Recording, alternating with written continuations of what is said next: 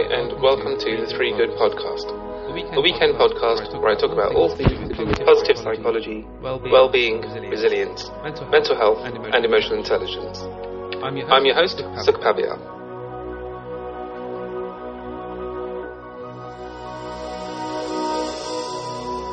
Hi folks, and welcome to episode 37 of the Three Good Podcast. I hope you're doing well, folks. These are very heightened times. I'm recording this on the 7th of June 2020, and I haven't known a period of time where so many things have come together and caused such heightened emotion and heightened awareness of how much inequality, unfairness, injustice there is in the world.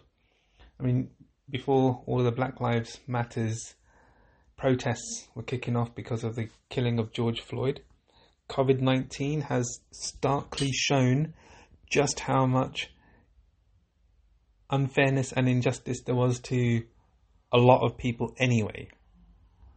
It's laid bare just how,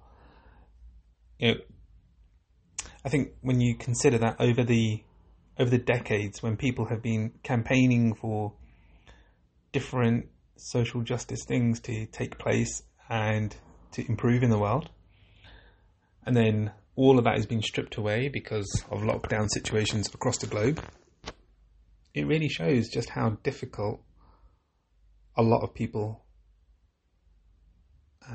have to live their lives by. That sentence didn't make sense. It shows how difficult things are for a lot of people, and it's just highlighted just how bad a lot of those situations can be. And then on top of that, we had a lot of awareness raised starkly because of videos about the killing and murder of Ahmaud Arbery, the video of Amy Cooper in Central Park, and the killing of George Floyd as well. And then the protests that started off because of those, and the ongoing discussions about those as well. And a lot of very good, healthy debates happening, but also just a lot of real insight happening to just how difficult life is for Black people in particular. The systemic racism that we've known for years and decades that is being there, and now we have powerful ways to be able to discuss those and evidence them and show people that it's not just a group of people feeling hard done by. They've got actual evidence to show that their lives are fundamentally harder because of the colour of their skin. So some really hard stuff. And in and amongst all that, we're still in well, in the UK at least, we're still in some form of lockdown. But it's the lockdown I want to discuss. And I'm also really cautious about this as well. And I'm cautious because there's important stuff that is going on across the world right now that we should rightly be focused on. And I'm trying to balance all of that important stuff with, so why is it important to release a podcast episode about how to live a positive life, right? Or about how to understand things that are happening in different ways. How is my voice with this kind of content adding to anything? I'm not sure how to answer that. I'm not sure how to square it off. So the topic of today that I want to discuss is why, from a psychological perspective, is lockdown so difficult for so many people, and fundamentally, what are the things that are at play that make this such a arduous thing that we're all having to live by. So I think it comes down to a few things. One is, inherently, we are social beings, and that's one of the things that I want to discuss, right? So it's what lockdown has taken away from many of us, and that's why a lot of people are keen to kind of flout the rules where they can, and where we've seen, certainly in the UK, where we've had some really, really good weather, really warm weather, and really good, really good sunshine, and just good heat all around, is that people have been very willing to go outside, which is completely understandable, because they have a reason to want to go outside and enjoy being out in the good weather. But where that comes from is that we enjoy being in the company of others. It's a long known aspect of human psychology that we enjoy that social kind of activity in so many different ways. And because of that social level of activity, that social connectedness that we have, the conversations, the meeting of people, the laughing, the debates and conversations, the seeing people face to face, all of that plays such an important part in our well-being that a lot of people are feeling really disconnected from so many others. And not just disconnected, but we're feeling isolated. We're feeling like we haven't got the same level of life, that energy that we receive from other people. And this is not anything really to do with extroversion, introversion, or where you get your energy from or anything like that, because even introverts at some point require social interaction in order to be able to renew their energy by taking time for themselves. Extended periods of loneliness and isolation tend not to be healthy for us as people. But there's a couple of reasons around that as well. So one of the reasons is we've been conditioned to be social creatures by a lot of what happens around us.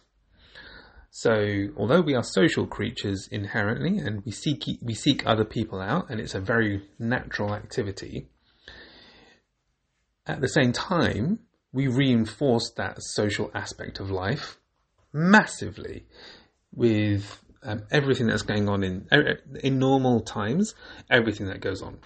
You can travel to far off countries and explore new cultures and find out all this wonderful stuff about other countries and how they live their lives. Taste their foods, dance to their songs, explore their history, all of that stuff. You can go and eat at a myriad of different restaurants and understand about different cuisines. You can go out and have social activities in so many different ways. Go to the cinema, go to bowling, go to mini golf, go to the theme parks, go to museums, go to libraries, go to art galleries. So many ways that we have created opportunity for people to be social, to come together in different ways, to learn from one another. So that conditioning has a huge part to play in what we just know of what we like to do, right? Just the way that we experience life. And even if you do that by yourself, it's that those opportunities are there, right? To do those things by yourself. And obviously when it is with other people, then it's about also the company you're keeping, as well as the shared experience of doing that with others as well. So that's one aspect of stuff, right? It's that we miss that kind of stuff. So there's the regular social interactions, but also we are conditioned to do that. What that means then is also that we're not really supported with being by ourselves. And this is why a lot of people struggle with being on their own in regular times, let alone during a period of lockdown and forced isolation. It's when you have the choice about whether or not you want to be alone, you can limit that normally to, maybe I need an afternoon to myself because I've had a week of seeing other people and needing to just switch off to that kind of level of activity.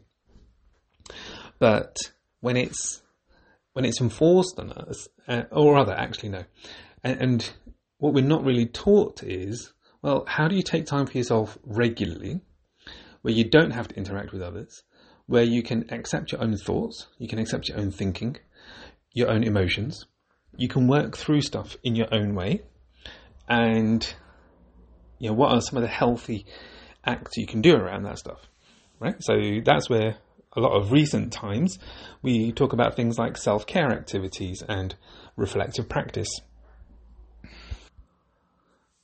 and kind of mindfulness practice, because those different types of approaches and those different types of activities that you can do personally help you to value yourself, value your own time with yourself, with your own thinking, your own emotions, your own stuff that you need to figure out.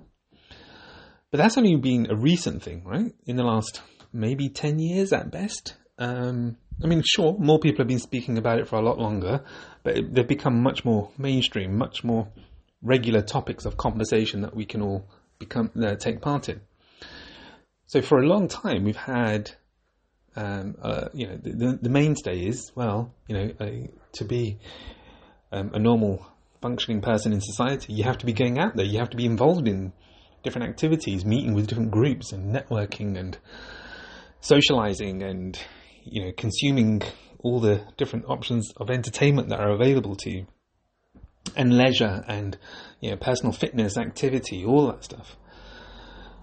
So when that's been the thrust of what society has told us, and then it's all stopped because we haven't had a choice but to stop it, it shakes everything to the core almost, where when you don't have any of that available to you, well, how do you replace that with anything that has an equivalent? And that's where I think we struggle a lot with then things like the Zoom calls and the a lot of the virtual calls that we have, a lot of the virtual interactivity stuff, because they're just not the right kind of replacements. It's not a like for like replacement. It's not, going to visit an art gallery is an experience in and of itself. There is something about going into the building, about walking through a particular path to visit different exhibitions and to see the artwork that's created, and to spend time and just stand or sit and contemplate and think about, what does that art mean to you? When we go to the cinema, there's a particular experience that we have about going, sitting, buying the refreshments that we want to have, to consume the film in that one sitting, and then go about and do something else afterwards. When we go to a bar, there's the experience of going there, a throng of people, going up to the bar, ordering a drink, getting a few more because you're with a group of people, and having jokes and laughs and discussions and all sorts through the night. Raised voices, music going on, people around you, lots of energy, lots of conversation, lots of just activity happening. All of these things, all of these in-person experiences, they can't be replaced in a like-for-like through virtual means. So although people have tried, and there have been some really amazing attempts at how to encourage others to be connecting with each other in virtual ways, we know fundamentally that it's not a replacement. It's not an equivalent. It's a... I can't even think of the right word. It's a stopgap. It's a plaster. It's a thing to do something else, but it's not a like for like. And I think that's part of the fundamental problem, and why we're struggling, is that we know that when we're having our quiz nights, or when we're doing our team calls, or when we are trying to collaborate with people virtually, it's happening, and we can still make it happen and be productive, but there is a a visceral experience, a deeper experience of when you're in person that can't be replaced in that kind of same way. So but that's because we've been conditioned into that, right? We've been conditioned into when you are being entertained, when you are socializing, and when you are making connections with others, that the way you do that is by doing all these things.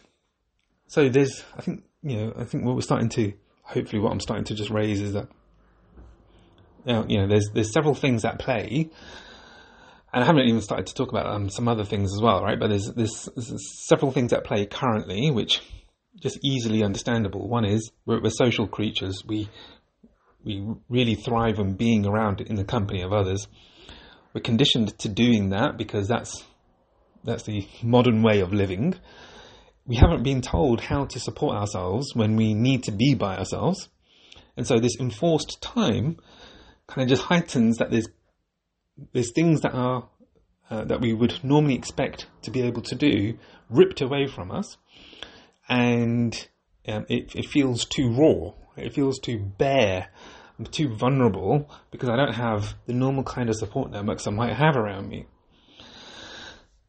So then let's start talking about that stuff as well, right? So when we talk about things like the support networks that we have. So ordinarily, we thrive by being able to reach out to our friends and contact them and let them know, I could really do with a talk. Can we just meet up and have a chat? Or I just need to see you. I need to spend time with you. And again, that stuff is just not there, right? Because of the situation we're currently in. And although we can do video calls and we can pick up the phone and have a regular phone call, we know that experience just isn't the same because we're missing that in-person, tacit support that we know that we can feel. Primarily, a lot of that is to do with the physical connection, right? It's the physicality of being with others. It's such a natural thing that when your friend or when your partner or loved one is upset or feeling sad, you want to reach out, you want to hold them, you want to hug them, you want to let them know that it's okay by the physical support that you're able to offer them. We miss that right now. We're needing that. And it's also one of the regular things that people are not complaining about, but they're really deeply missing, is that we haven't been able to see our loved ones, particularly when many of us have had to face particular hardships. Thousands of people have had to go through mourning because of the death of their loved ones without being able to physically support one another. That is such an important part of healing, such an important part of that acceptance of what's going on, is this shared sense of loss, that we can't experience that with others. And through phone calls, through virtual means, doesn't suffice. It just doesn't allow for that level of connection to happen, level of support that is needed. So, that physicality, the physical presence of being with others. Added to that then is the emotional and the mental support that we get from being with others as well. When you're meeting up with friends or you're going out with your partner or you're doing something and it's fun and it's out there, you're in a space, you're in an environment where you can explore and have fun with each other in different ways, laugh about stuff, joke about stuff, observe things, comment on them. And we don't have that. And then that shared emotional experience that we have is just missed. And although you're still with people for those of us who are fortunate to be with others, even though we're still with people, it doesn't mean that we're able to have a full set of experiences. And for those of us who are not with others and having to live in proper isolation, closed off and locked down from other people, is just that much harder, significantly more so, because they don't have someone to just pop their head around and say, hey, what's going on? Which for most people is just nothing really, because I'm just doing the same thing I was doing yesterday and the day before that. So there's already added levels of complication going on around the hardship of what lockdown is psychologically and the way that we respond. That emotional support, the connection that we need, and the mental support that we need from just the presence of other people that we rely on, that we can have those kind of conversations with, where we just unload. And you've got the other person's attention because they're just giving you all their attention. And that you're just allowed to talk and just say what you need to say. When we don't have that, and it's just our minds and our own thinking processes to go through that stuff. There's a lot here, right? There's so much that is at play about how we're needing these things. Different things I've been reading online as well is about there's a collective loss that we're feeling in that the way that COVID-19 has just taken all of this away. And I understand that. I understand that there's a sense of loss because we don't have a lot of the, we at an easy level to understand, we don't have the family or the friend support that we would want to be able to be with each other. And so it does feel like that we have lost, not in terms of death, although certainly that's happened because of the disease, but loss in terms of just, I don't know where it's gone. I don't know what to do without it. It's not in my life anymore, and I need that in my life. So I think there's so many of these things come into play, and it's the hardship around a lot of this is that there's no easy resolve to any of it, save us being allowed to venture back into society properly. And certainly in the UK, where we're currently at, it looks like the signs are up to say that we're going to get there, folks. We're going to, in the next few weeks, we're starting to really relax the rules around lockdown, and full sets of immunities will start to become more available. Other things later down the road, but so it's good to know that that's going to be coming. But we've also now added to all of the normal social activities is a really sincere worry that we have not really controlled COVID-19. We have not really found a way to effectively manage it in society. And primarily that's because we're still too early stages of it to really understand the disease itself, but also what kind of vaccination might be needed. And of course, there are trials underway to try and develop that. But as we know, vaccinations take a very long time to develop because you have to go through rigorous testing to know that the vaccine you want to provide will actually effectively combat the disease. So without that in place, and unless there's wider immunity in the population, which we know we haven't really hit yet because we've only just been exposed to the kind of first wave of whatever but the first wave of the disease, and whether or not there's going to be a second or a third wave is yet to be kind of determined. We don't know what that looks like or feels like. So even when lockdown is being reduced and we can start to see others and interact and rebuild those connections and those activities to help us to get back out there in life and really feel like we're being able to do that again, it's going to be met with a lot of difficulty because people are not going to want to necessarily put themselves at risk. Certainly those who are who have weaker immune systems and who've had to shield for the last 12 weeks because that's what the government has mandated, that they are at risk and so they need to be protected. So under normal circumstances they would have a tough time to make sure that they have everything they need to be well when they go out and do the things they need to do. And now they've got the added complication that if they go out, they risk being infected by the disease and causing themselves further problems. That's massively hard. It's a hugely hard thing to try and reconcile.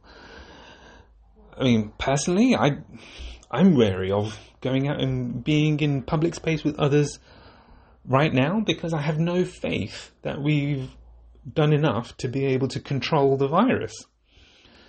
So it's going to be great that there's going to be restaurants opening and at some point pubs and what have you, and we'll be able to get back into doing these things as normal. But for at least a few months, I'm really not seeking to get back into that, because I just don't think we've got the right understanding or support or not mechanisms, but the right solutions in place to keep us all safe and keep us healthy in society. So there's going to be a lot going on still. The psychological safety that we normally have with society is currently broken because of COVID-19. And what we have to really understand about that is it's forcing us to really examine. So what do we need to be a healthy, functioning society? Because clearly it's taken a hit on the economy because everyone was having to lock down. We could not sustain that for a prolonged period of time, because then it starts to have further impacts because of the ongoing downturn in the economy.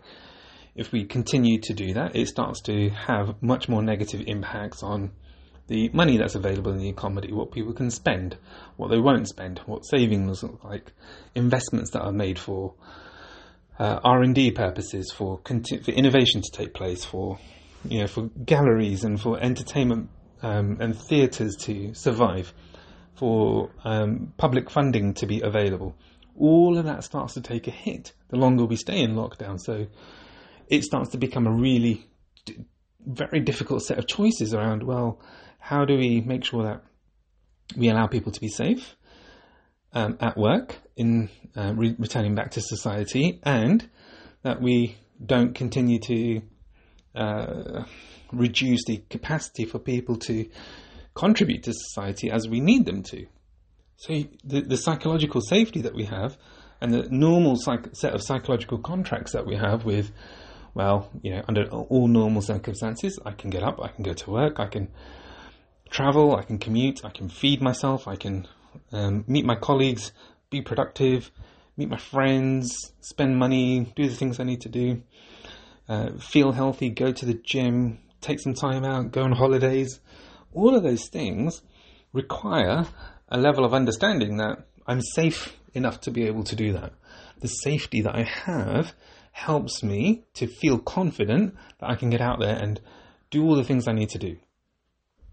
That's fundamentally broken right now, and I'm really unsure what we're going to need in order to get there, to get back to feeling that kind of safety.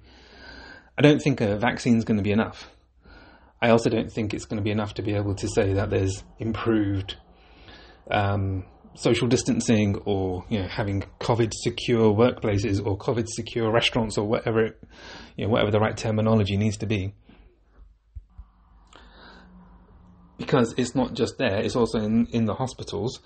How are hospitals expected to support ongoing care that they need to for the regular health needs of the country when we haven't really got to the bottom of how to control for it anyway? And there are many people who are refraining from going to the hospital because they don't want to put the NHS under burden, which is, again, in the initial stages, very understandable, right choices to make. But as time goes on, if people continue to do that, they're putting their own health further at risk and could cause themselves future problems because they weren't able to receive the care they needed in the moment to alleviate whatever it was that they were going through. So it's that again, coming back to that safety aspect, it's really hard to know how do we ensure safety for people so that they can go back feeling safe and secure in the knowledge that they're not going to contract COVID-19. Massively hard question, really hard one to resolve, and I don't think there's any easy answers around it. So what I'm hoping to have done with today's podcast is just provide some level of thinking, some level of insight into why has this period been so difficult for many of us? How do we think about that in ways that can help us to understand it better? I don't think there's any easy answers to necessarily how we feel better about this situation, because I don't think it's one that you can readily provide that kind of solution to.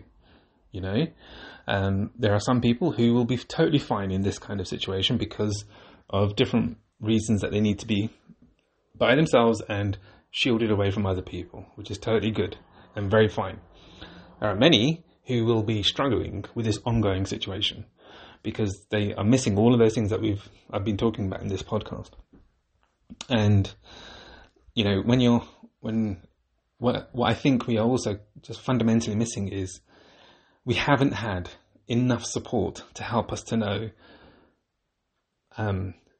through this period of lockdown, here are the things that we're going to help you to do that are going to help you to keep emotionally, mentally, physically healthy. We've just been expected to get on with it, which is fine. I've got no problem with that kind of autonomy and that kind of personal agency to decide what do I need to do and what's the best thing for me. And certainly I've been exploring that huge amount. You know, I've been trying different types of exercise regime. I've tried not doing exercise, eating habits, drinking habits, sleeping habits, film consumption, all sorts of things in different ways to help me figure out what's the right balance of stuff that I need through all this. And I haven't found anything that settles, and I'm still just allowing myself to just figure stuff out as I'm walking through stuff.